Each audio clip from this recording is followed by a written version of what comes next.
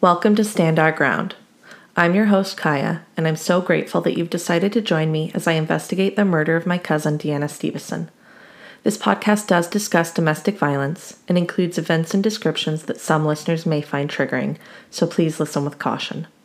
If you need to talk with someone about the content of this podcast or something that it brings up for you, please call 988 in the United States to reach the mental health crisis line or text HOME to 741-741. As a reminder, all individuals discussed in this podcast are innocent until proven guilty in a court of law.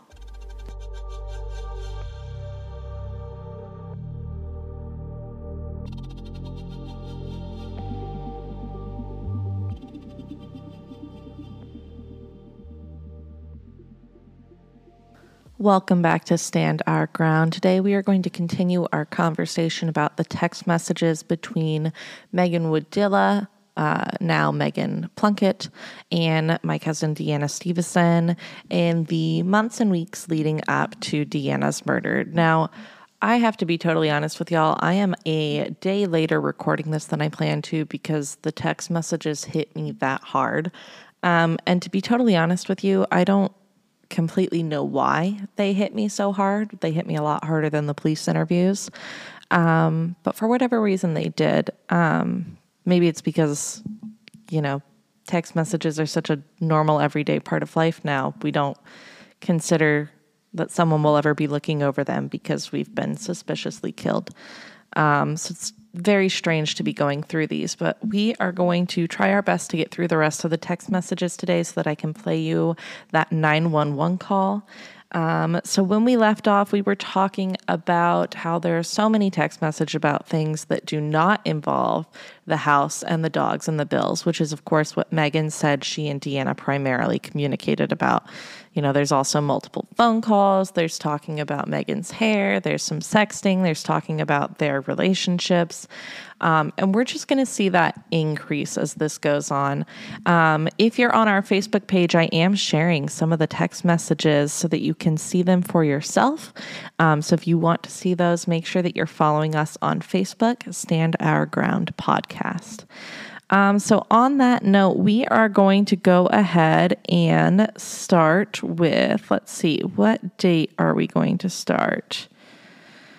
Oh, it's not clear what day this is, of course. But it is in May, it looks like. So in May of 2017, what's really interesting is it seems like they're kind of having a decent conversation for a little bit. Here we go. It's not May. Sorry. It is April 22nd, I believe. So April 2017, it looks like. And the text messages start off with Meghan sending, "Hello, today is a new day. Make it a great one. Make it a good one. Smile and have fun. Be safe. Don't be stupid hanging with other people. Be smart." And then it starts kind of progressing. And at some point, they start talking about the house and the bills and the pool. And so Deanna talks about how she's paid all of the bills that were past due, as well as the new amounts last night. The pool is getting greener and greener, and it feels like Meghan never existed or died because of how empty the house is of all of her things. Meghan responds, "Trust me, I was there and saw the pool. Pisses me off more than you know, but you're never there either, so don't say you are. Those poor dogs live in that house by themselves. I don't even want to hear it. You didn't go home until 6:30 last night from being gone Saturday at 2-something. Which, by the way, I'm not sure how Meghan knows where Deanna is. It's a little bit creepy, if you ask me. I suppose it could be maybe like other people are reporting on where she is, because it seems that's been going on in this case, that someone will tell Deanna what Meghan's doing, someone will tell Meghan what Deanna's doing. Very like small town gossipy. But yeah, it's very unclear why Meghan would or would not know. Deanna responds, "Meg, I was home Friday and last night and home now. Stop being fucking rude. I have not been rude to you." And then they start arguing, more so than they already were. So Meg talks about how many times she's cleaned the pool by herself, how much money she's dumped into. Now she has to see it turn green. she says, nothing is peaceful with you. I can't even stay home without you pitching a fit or telling me I can't sleep somewhere. I'm leaving in May for 10 days. Are you moving out or keeping the house?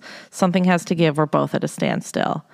And she also says it's time for us to be adults and figure shit out. And then they go on for a while. They start talking about money. And then it seems to... this may be another day. But then Meg says, like, hey, come do my work for me. And it's interesting because this is one of those conversations that I feel like gave me huge insight into how their relationship would go and how Meg would bring up something very benign and then slowly use it to find a way to attack Deanna or start an argument. And I'll explain what I mean. So Meg says, come do my work for me. Deanna says, fuck that. I don't know how to do that. Meg says, you would get so overwhelmed and frustrated and quit, LOL. And Deanna says, probably. Meg says, it's the most multitasking job ever. Emails, scrub files, phone ringing, realtors hounding you, paperwork. Ugh, a lot more than what I was expecting, but I love it. Just not enough hours in the day. They talk for a little bit about the house and Deanna's other relationship. At some point, Meg says, our life together is over, Deanna. We both have moved on. Don't ruin what you have by texting and blowing my phone up. Deanna tries to talk about some other things, and Meg says, all right, so now important things, the house.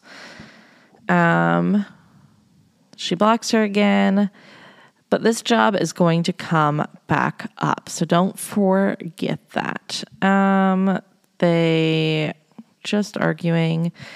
We have Meg saying to Deanna on May 18th, 2017, I hope you know you're the biggest piece of shit in this world. Thinking I'm going to pay for a house I'm not staying in. You're out of your fucking mind. Get your shit and get the fuck out. Deanna says, Jesus Christ, I am not moving. Megan says, then pay the fucking bill. Deanna says, I paid the pool. I'm paying the utilities on top of my other bills. You are paying for your life with Amy.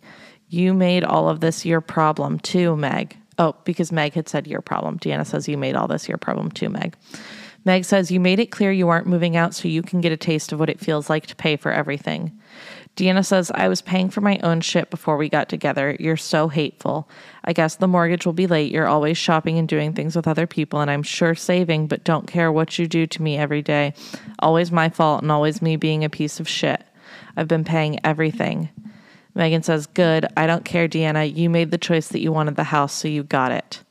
Deanna says, I paid all my bills last month, gave you money for the mortgage, and you didn't pay utilities. Yep, because Amy is not moving in ever. Doesn't matter what I say. Meg says, that's fine. Pay the mortgage. I actually think we probably talked about some of this last week, but it's worth going over again. Meg talks about how because of needing to pay the mortgage, because Deanna didn't handle it, then she's going to have to cancel the kennel for the dogs, and Amy's keeping them. Deanna's very upset because she had offered to keep them, and Meg had insisted, no, they were going to go to a kennel.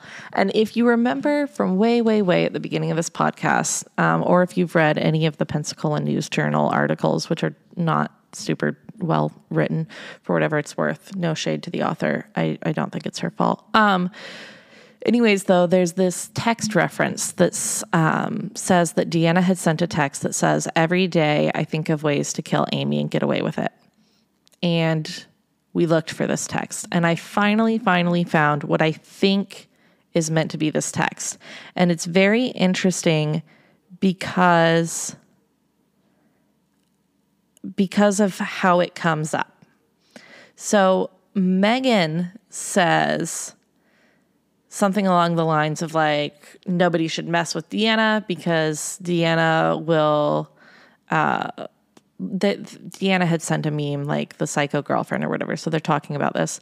And Deanna says, yeah, I always like stick up for what's mine and the people in my life type of thing. And Meg was like, you even stick up for what's not yours. Don't think I don't know that you wouldn't like do anything or show up for me. And Deanna says, I sit and think all kinds of crazy shit I could do to Amy all the time and make sure I get away with it. And Meg says, bah, ha, ha, ha, ha, ha, ha. So it seems interesting to me that then this is later brought up as like evidence that Deanna was thinking about how to kill Amy, because she doesn't say anything about killing Amy right there. And Meg laughs at it. So it seems, honestly, like, does it check the test for like good humor? No, absolutely not. But it sounds like Deanna's dark humor, honestly. And Meg has no response to it, which tells me that she probably also is getting that feeling. And, this conversation goes on a little bit, but Meg never says anything. Other than saying like, haha.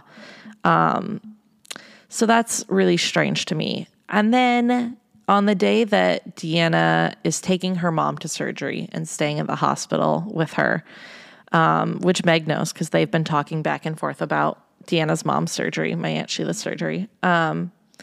Meg says, "Can you talk?" And Deanna says, "Yeah, I can talk." Meg says, "Navy Federal called me. Going to start foreclosure process. Almost 2 months past due. They're going to collect it out of my account the second I get paid." They talk about this for a while. This is a week before June. And so they have to pay before June 1st hits. Otherwise, it's going to be an issue. Part of this seems to be because Meg did not pay her part of the mortgage, or she didn't pay her utilities, and therefore Deanna had to pay them with the mortgage money. I'm not entirely sure. But it goes on like this. And another thing that I find kind of wild is that Meg talks about, where do we have it? Well, Meg says, "I'm done. Move your shit out because I'm not going to keep paying for you to live there." She also says something about Deanna living somewhere that she knows she can't afford, which really I find crazy because my understanding is that it was Meghan who wanted the better house. Deanna had been, she was excited about the new house for sure, but she tended not to be a live outside your means person to that extent.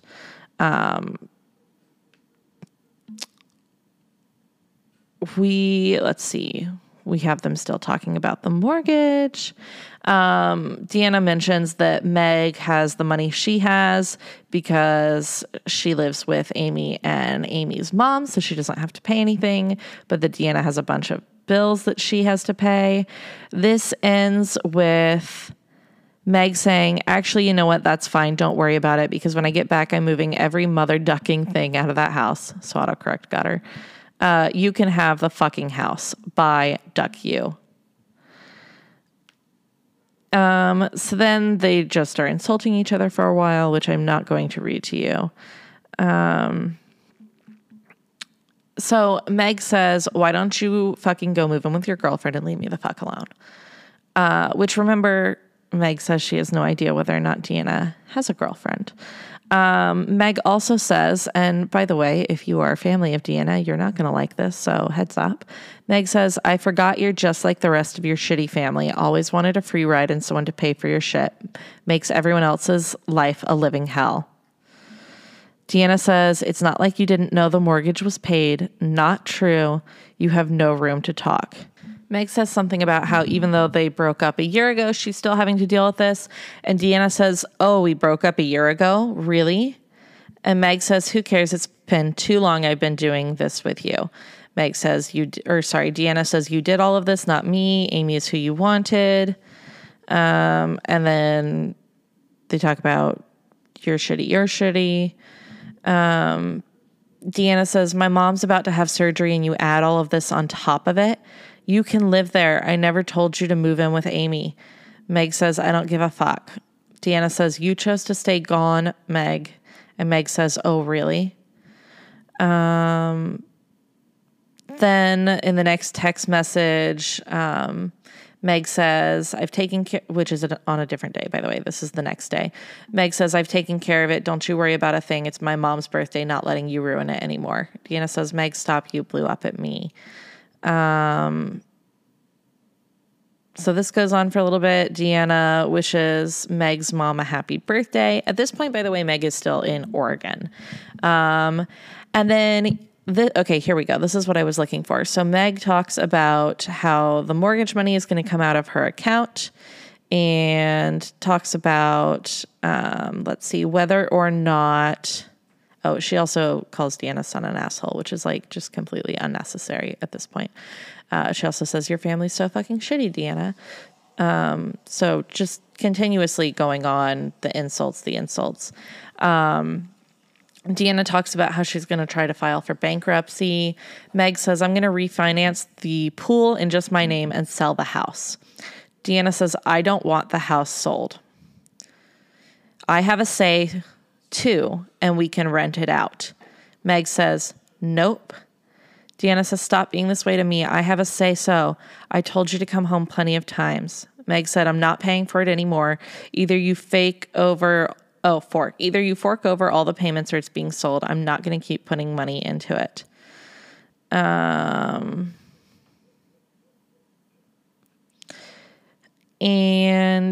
Meg talks about how she is going to still pay the mortgage because her credit is worth too much to her. She talks about how she's going tanning. She talks about how she's too fat in a picture. She talks about how she's never going to get married, how she's never going to have kids, both of which she's done because Deanna ruined her dreams and they'll never be the same again. And then this is where we get into the relationship talk. And of course, I am not including the name of the person Deanna was seeing. But Meg says, I have a question, though. With you and the other person being official, and asks some questions about that. And Deanna says, if I tell you things, you can't say a fucking word to Amy.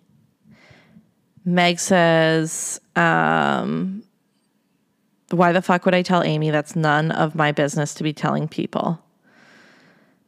And so then Deanna starts giving her like this long information about her relationship and like her partner's former partner and the complicated dynamics and all of this kind of stuff.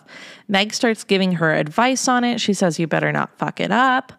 And Deanna says, you tell me not to fuck it up. Why didn't someone tell you the same when it came to me?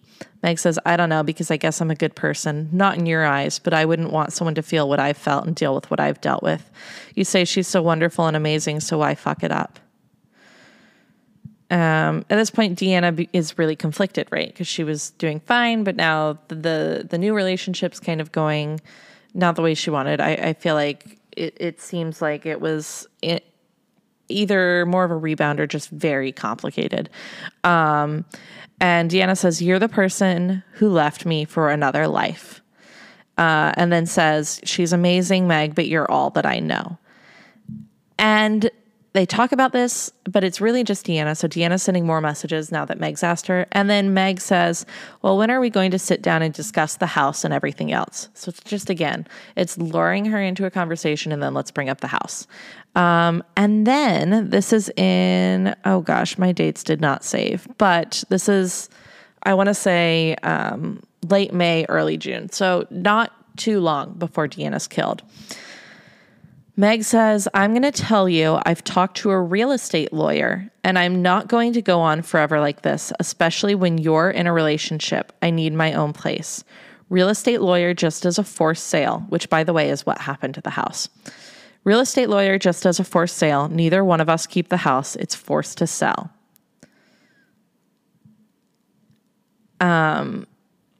Which is just kind of insane considering all the stuff that ends up happening with the house later. At this point, I am actually going to go ahead and play the 911 call, and then I'm just going to go ahead and we are almost through the text messages. Oh, no, we're not. We're going to do another episode about the rest of the text messages. But I'm going to go ahead and put in the 911 call for you because I think it relates to this house. So I'm going to play it for you, and then I'm going to come back on and tell you what I hear when I listen to it because I want you to hear it without my input first. By the way, you've heard this 911 call before, I believe, on a previous episode, but I was able to tweak the audio and which frequencies we're playing in order to bring some of the background audio to the forefront. Sorry, one more thing. I should mention that you are going to be able to hear gunshots in this 911 call as well, which you couldn't before. So I want you to both count the gunshots and when you hear them and anything that happens in between them. And if you don't feel like you can handle listening to the 911 call, you don't feel like you can handle listening to the gunshots, go ahead, skip ahead 1 minute, and then I'll be talking again. Yes, 911. Hey, this is Mark. I got an active fight on the phone, but they're calling me just screaming in the background. What's next?